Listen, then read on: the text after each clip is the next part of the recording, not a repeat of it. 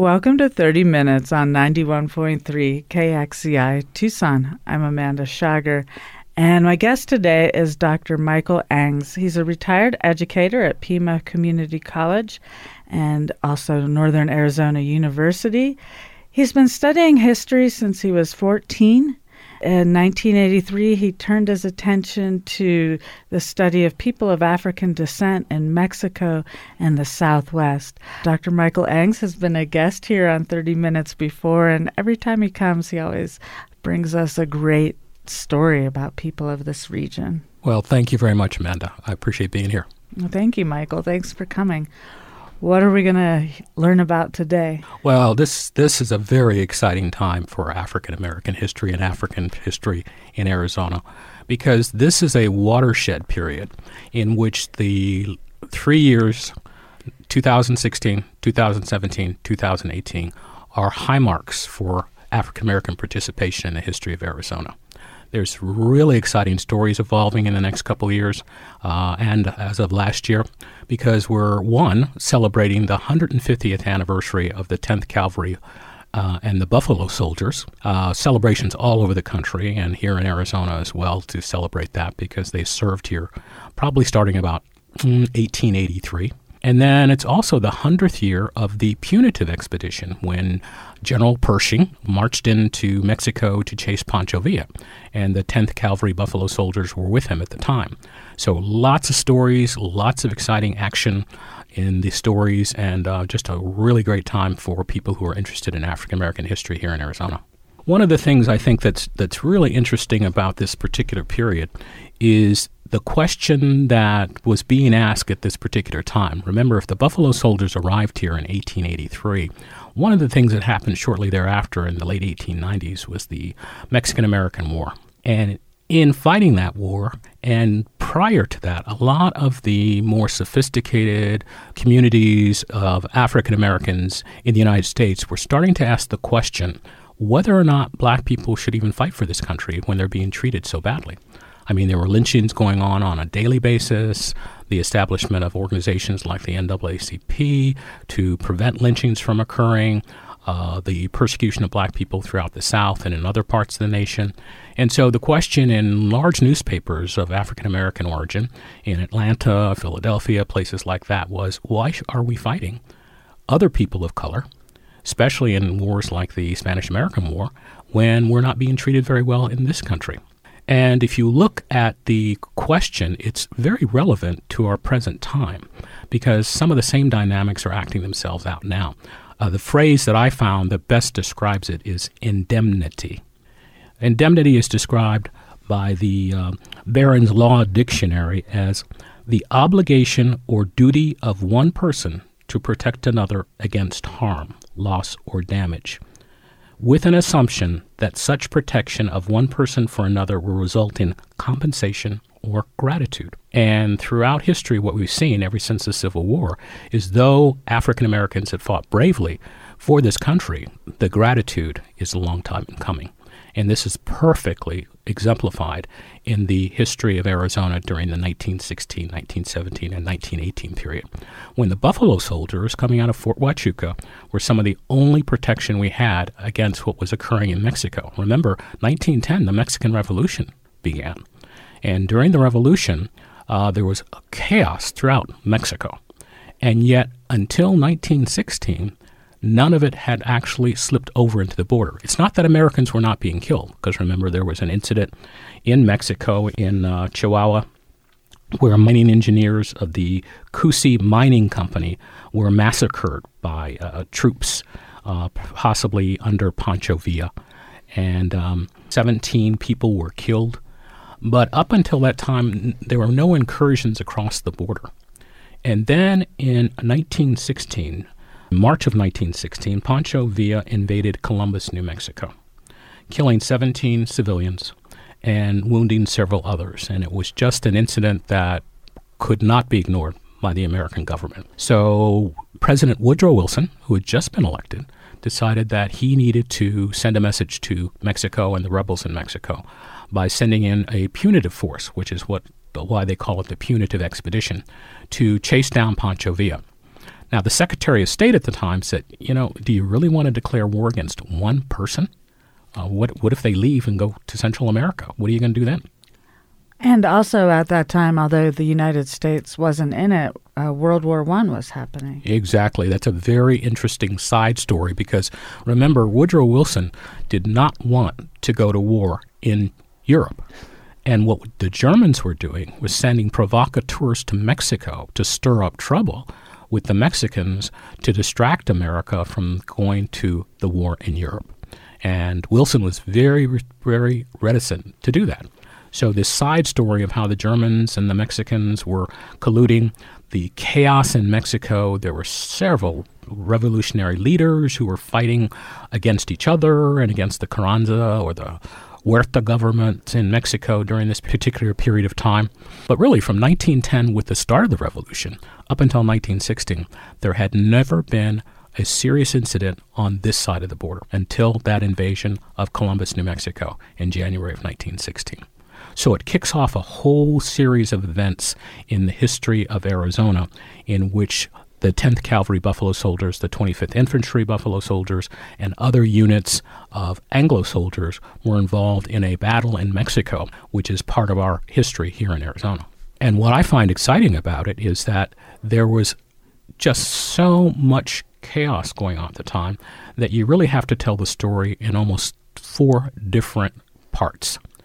And the first part really goes back to before the revolution, because one of the first people of the Buffalo Soldiers to come to Arizona was the first black graduate of West Point. His name was Henry O. Flipper.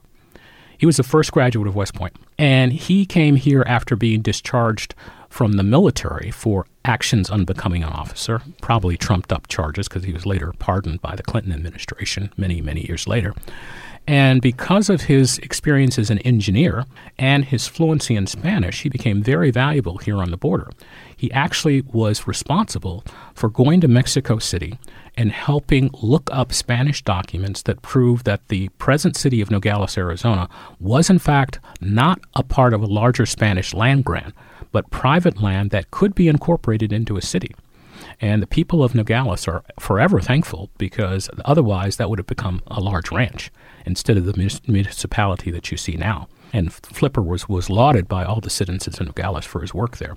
But what happened subsequently that relates to our story is that Flipper, though he had moved back to the Midwest because he was getting old and infirmed at the time, was accused of fighting for Pancho Villa.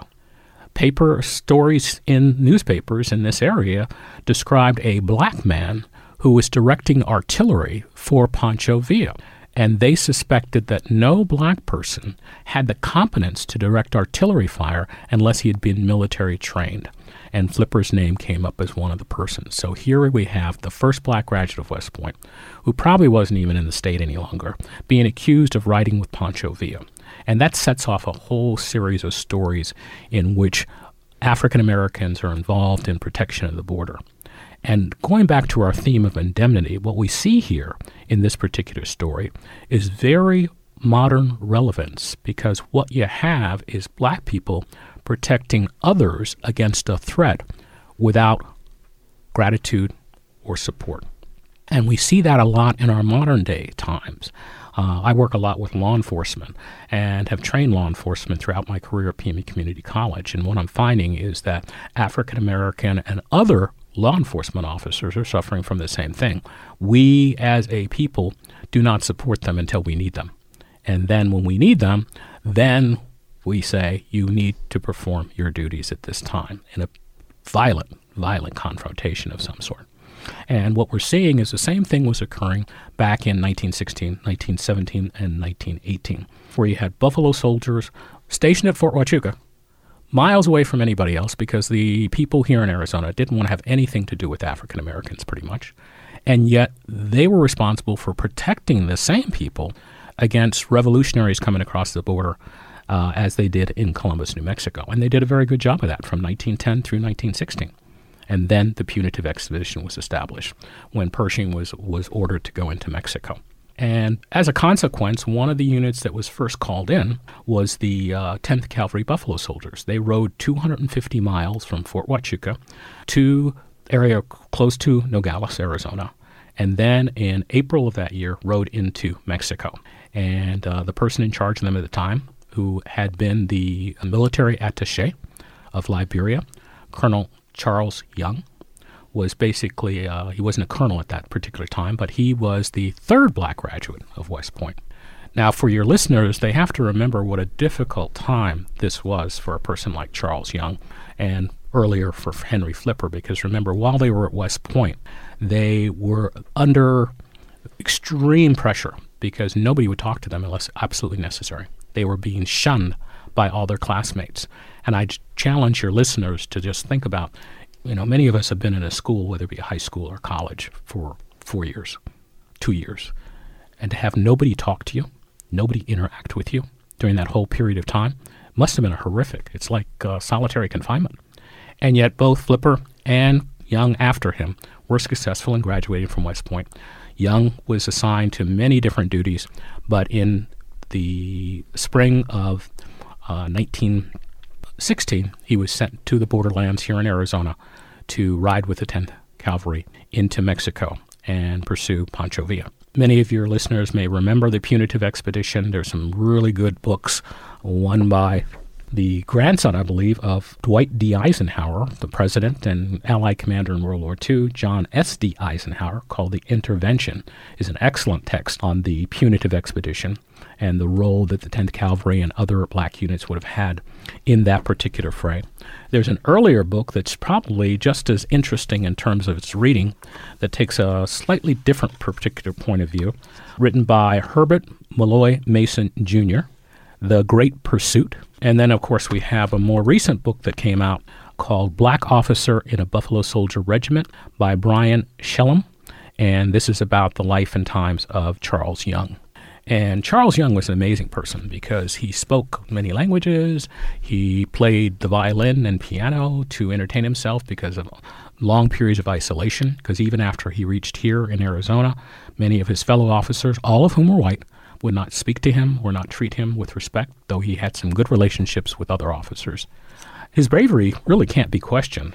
In the book Black Officer, which I just mentioned, there's a passage about Charles Young. It reads, Young led a pursuit of the retreating Villistas and a running fight until the horses and men of the 10th were overcome by exhaustion. They picked up the trail the next morning, but the bandits had separated and moved into different areas. This was the first documented occasion in which U.S. troops used machine guns in a coordinated assault, led by Charles Young. So we see an officer who's not only a diplomat, but must have been a brave soldier to attack on horseback, pistols blazing, just like we hear about in the Old West, against the Mexican revolutionaries. And it's an interesting period because the Mexican government was in such disarray. They wanted to say that, areas of northern Mexico, Chihuahua, Sonora were safe. But we know because of the raid on Columbus and the earlier San Isabel massacre of the mining engineers that it was far from safe. And what was happening is that the Punitive Expedition probably rode almost 1,500 miles south into Mexico as far as Para. And then in February of 1917, they had to return because Pancho Villa was nowhere to be found. They never did have contact with him. He'd actually been wounded earlier about the beginning of the Punitive Expedition, was in hiding. And so they were running around. The Mexicans at the time were very much opposed to the Americans being there. And so what was happening during the Punitive Expedition is the Mexicans were burning everything in front of the Americans as they rode further and further and further into Mexico. There was nothing to eat. So Pershing had to establish a supply line from El Paso into Mexico, stretching hundreds and hundreds of miles to get them food. The first means of transportation for the Buffalo Soldiers and the other units was touring cars. They look like limousines now, convertible limousines now. And, of course, they broke down very quickly because the roads in Mexico were not the best at this particular time in history. And so they now had to deliver everything on muleback. And as a consequence, they were very, very tight on supplies getting to the soldiers as they moved further into Mexico. So finally, after much frustration, several different battles, they began to retreat in February of 1917 back into the United States. Young had first gotten there in April of 1916 and had been there ever since, along with other units of the American military. And the reason that they started to retreat, which is one of the other narratives that's very exciting, is that there was a battle just south and west of El Paso at a place called Carrizal. And in Carrizal, what had happened is Pershing had a line of soldiers stretching south from El Paso all the way into Mexico, hundreds and hundreds of miles. And as they retreated back in the United States, they recreated this route that they'd already established for safety. But they were afraid that because of the stretched out line of soldiers way into Mexico, that troops from the Carranza government would attack them in a weak point and destroy their supply line and strand the soldiers in Mexico.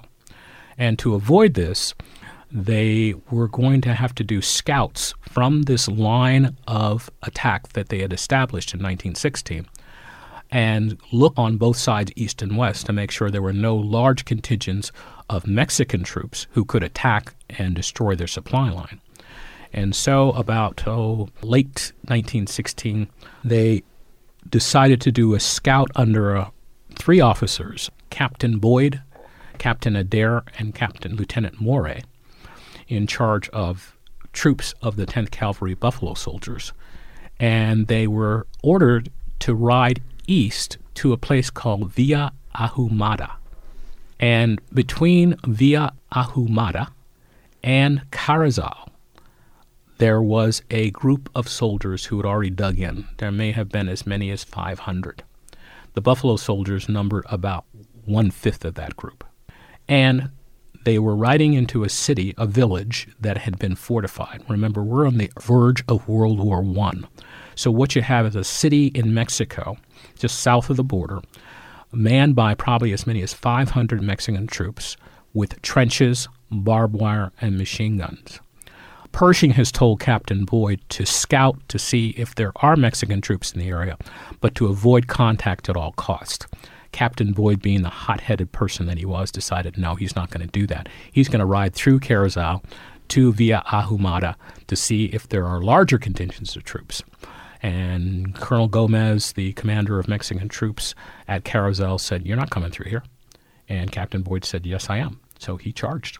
The traditional cavalry charge on horseback into trenches and machine guns, which never seemed to work and was given up very early on in World War I. Remember, this is just before World War I. And, of course, the Buffalo Soldiers are routed. Several of them are killed, and 23 of them are captured at Carrizal. They retreat back to the lines. Pershing has to report this defeat to President Wilson and his cabinet. And then a very interesting thing occurs. What happens at this particular point is that Wilson, who, remember, is trying to avoid at all costs going to war in Europe with Germany and doesn't want a two-front war with Mexico, says to the Carranza government, unless you release those 23 soldiers from the Buffalo Soldiers immediately, we're going to have an all-out invasion of Mexico. And the Mexicans, of course, realizing that this is serious business all of a sudden, not that it hasn't been up to this point because they're in the middle of a revolution, say, okay, and they release the Buffalo Soldiers within several days. What's striking about that story is that you have Woodrow Wilson, who's a very staunch advocate of doing what he wants to do. Remember, at this particular point in his administration, he's just been elected, you have women protesting outside the White House for the right to vote. He walks by them every day and ignores them because he doesn't want to give women the right to vote. So he's not doing anything he doesn't want to do.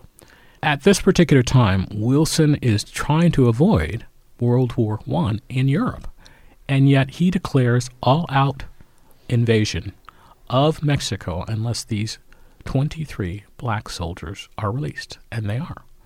And it exemplifies at the time the high respect that Pershing and President Wilson and his cabinet had for these black soldiers who had served their country for so long.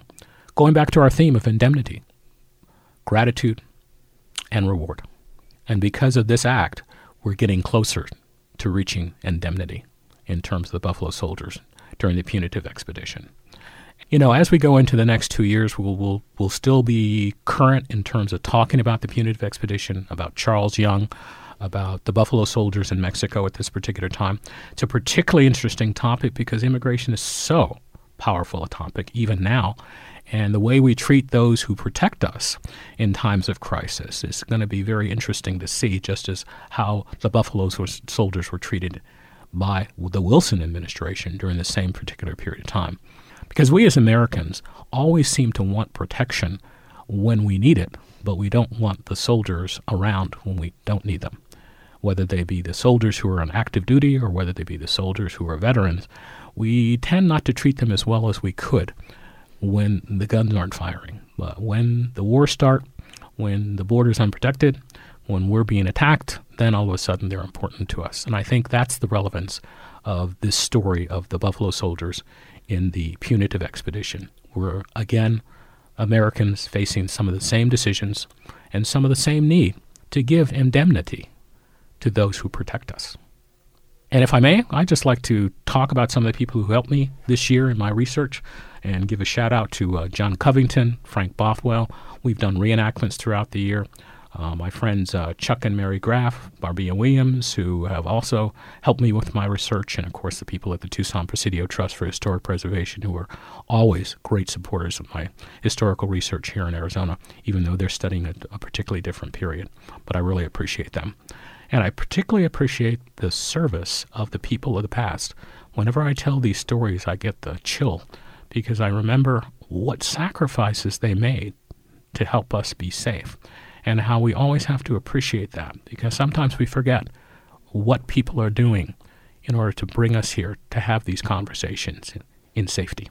Well, I can't wait to come back next year. The story for next year between us, Amanda, is the last major Indian battle on the continental United States at Bear Valley, just west of Nogales, between the Buffalo Soldiers and the Yaqui.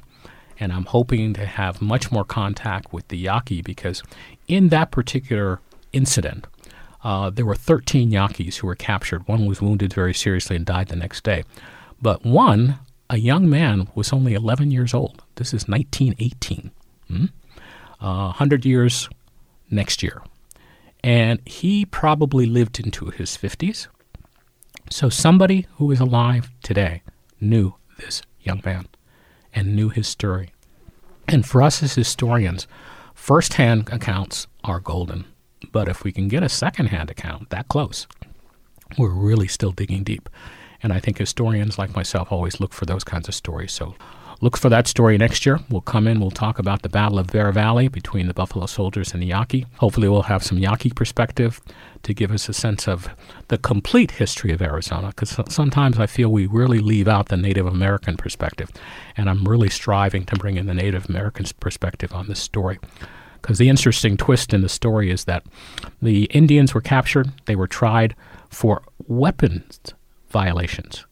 There were 13 of them, and they had 13 weapons. When you think of that time in history, everybody had a weapon, so I guess they belonged to them. But nonetheless, the judge found them guilty, but then gave them over to the Buffalo Soldiers, and they became servants and workers for the Buffalo Soldiers who had captured them.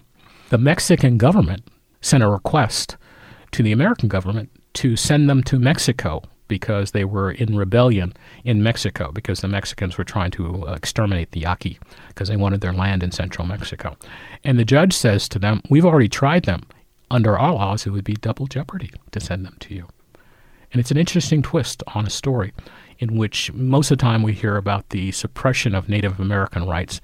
And in this instance, there wasn't the suppression so much as there was the support of their rights as Americans. And I'd really like to find out more about that story from the Yaqui perspective and then tell it from the two perspectives, because our history usually comes from the one perspective of the Buffalo Soldiers or the cavalry rather than the Native Americans. Do you have any upcoming events where you'll be speaking? Yeah, I'm trying to move on, Amanda. You know that I've been a lecturer for several years in our contact with each other, and now this year I'm more interested in talking to people who talk to other people. So my next upcoming event is April 24th at the Tucson Museum of Art. I'm negotiating at this point to do a lecture for their docents on how to show the African American history through art. And I'll be bringing in several pieces of art from Arizona African history to show them and give them an illustration of how you can tell stories through art. Because an object is just an object until it has a story and a character. And so I'm going to try to help the docents realize that in their work in the Tucson Museum of Art, they also should be telling stories that have character and subject matter as well as art. Otherwise, it's just a painting on a wall. Granted, you can appreciate the painting for what it is, but when you have a story, then you have more. A sunflower is just a sunflower, unless the artist cut off his ear painting. You've been listening to 30 Minutes on 91.3 KXCI Tucson. My guest today has been Dr. Michael Engs. He's a retired educator from Pima Community College and Northern Arizona University, a longtime Tucsonan and lifetime historian who turned his attention to people of African descent in the Southwest and Mexico in 1983. And I'm always amazed how you continue to find new stories or shed light on old stories. I think sometimes we think history is history, and you really make it come alive. History is an adventure and a romance. And for those who would like to study history, you don't sit in the classroom. You go out and you meet people. You go out and you hike. You go out and you look at things, and then history comes alive for you.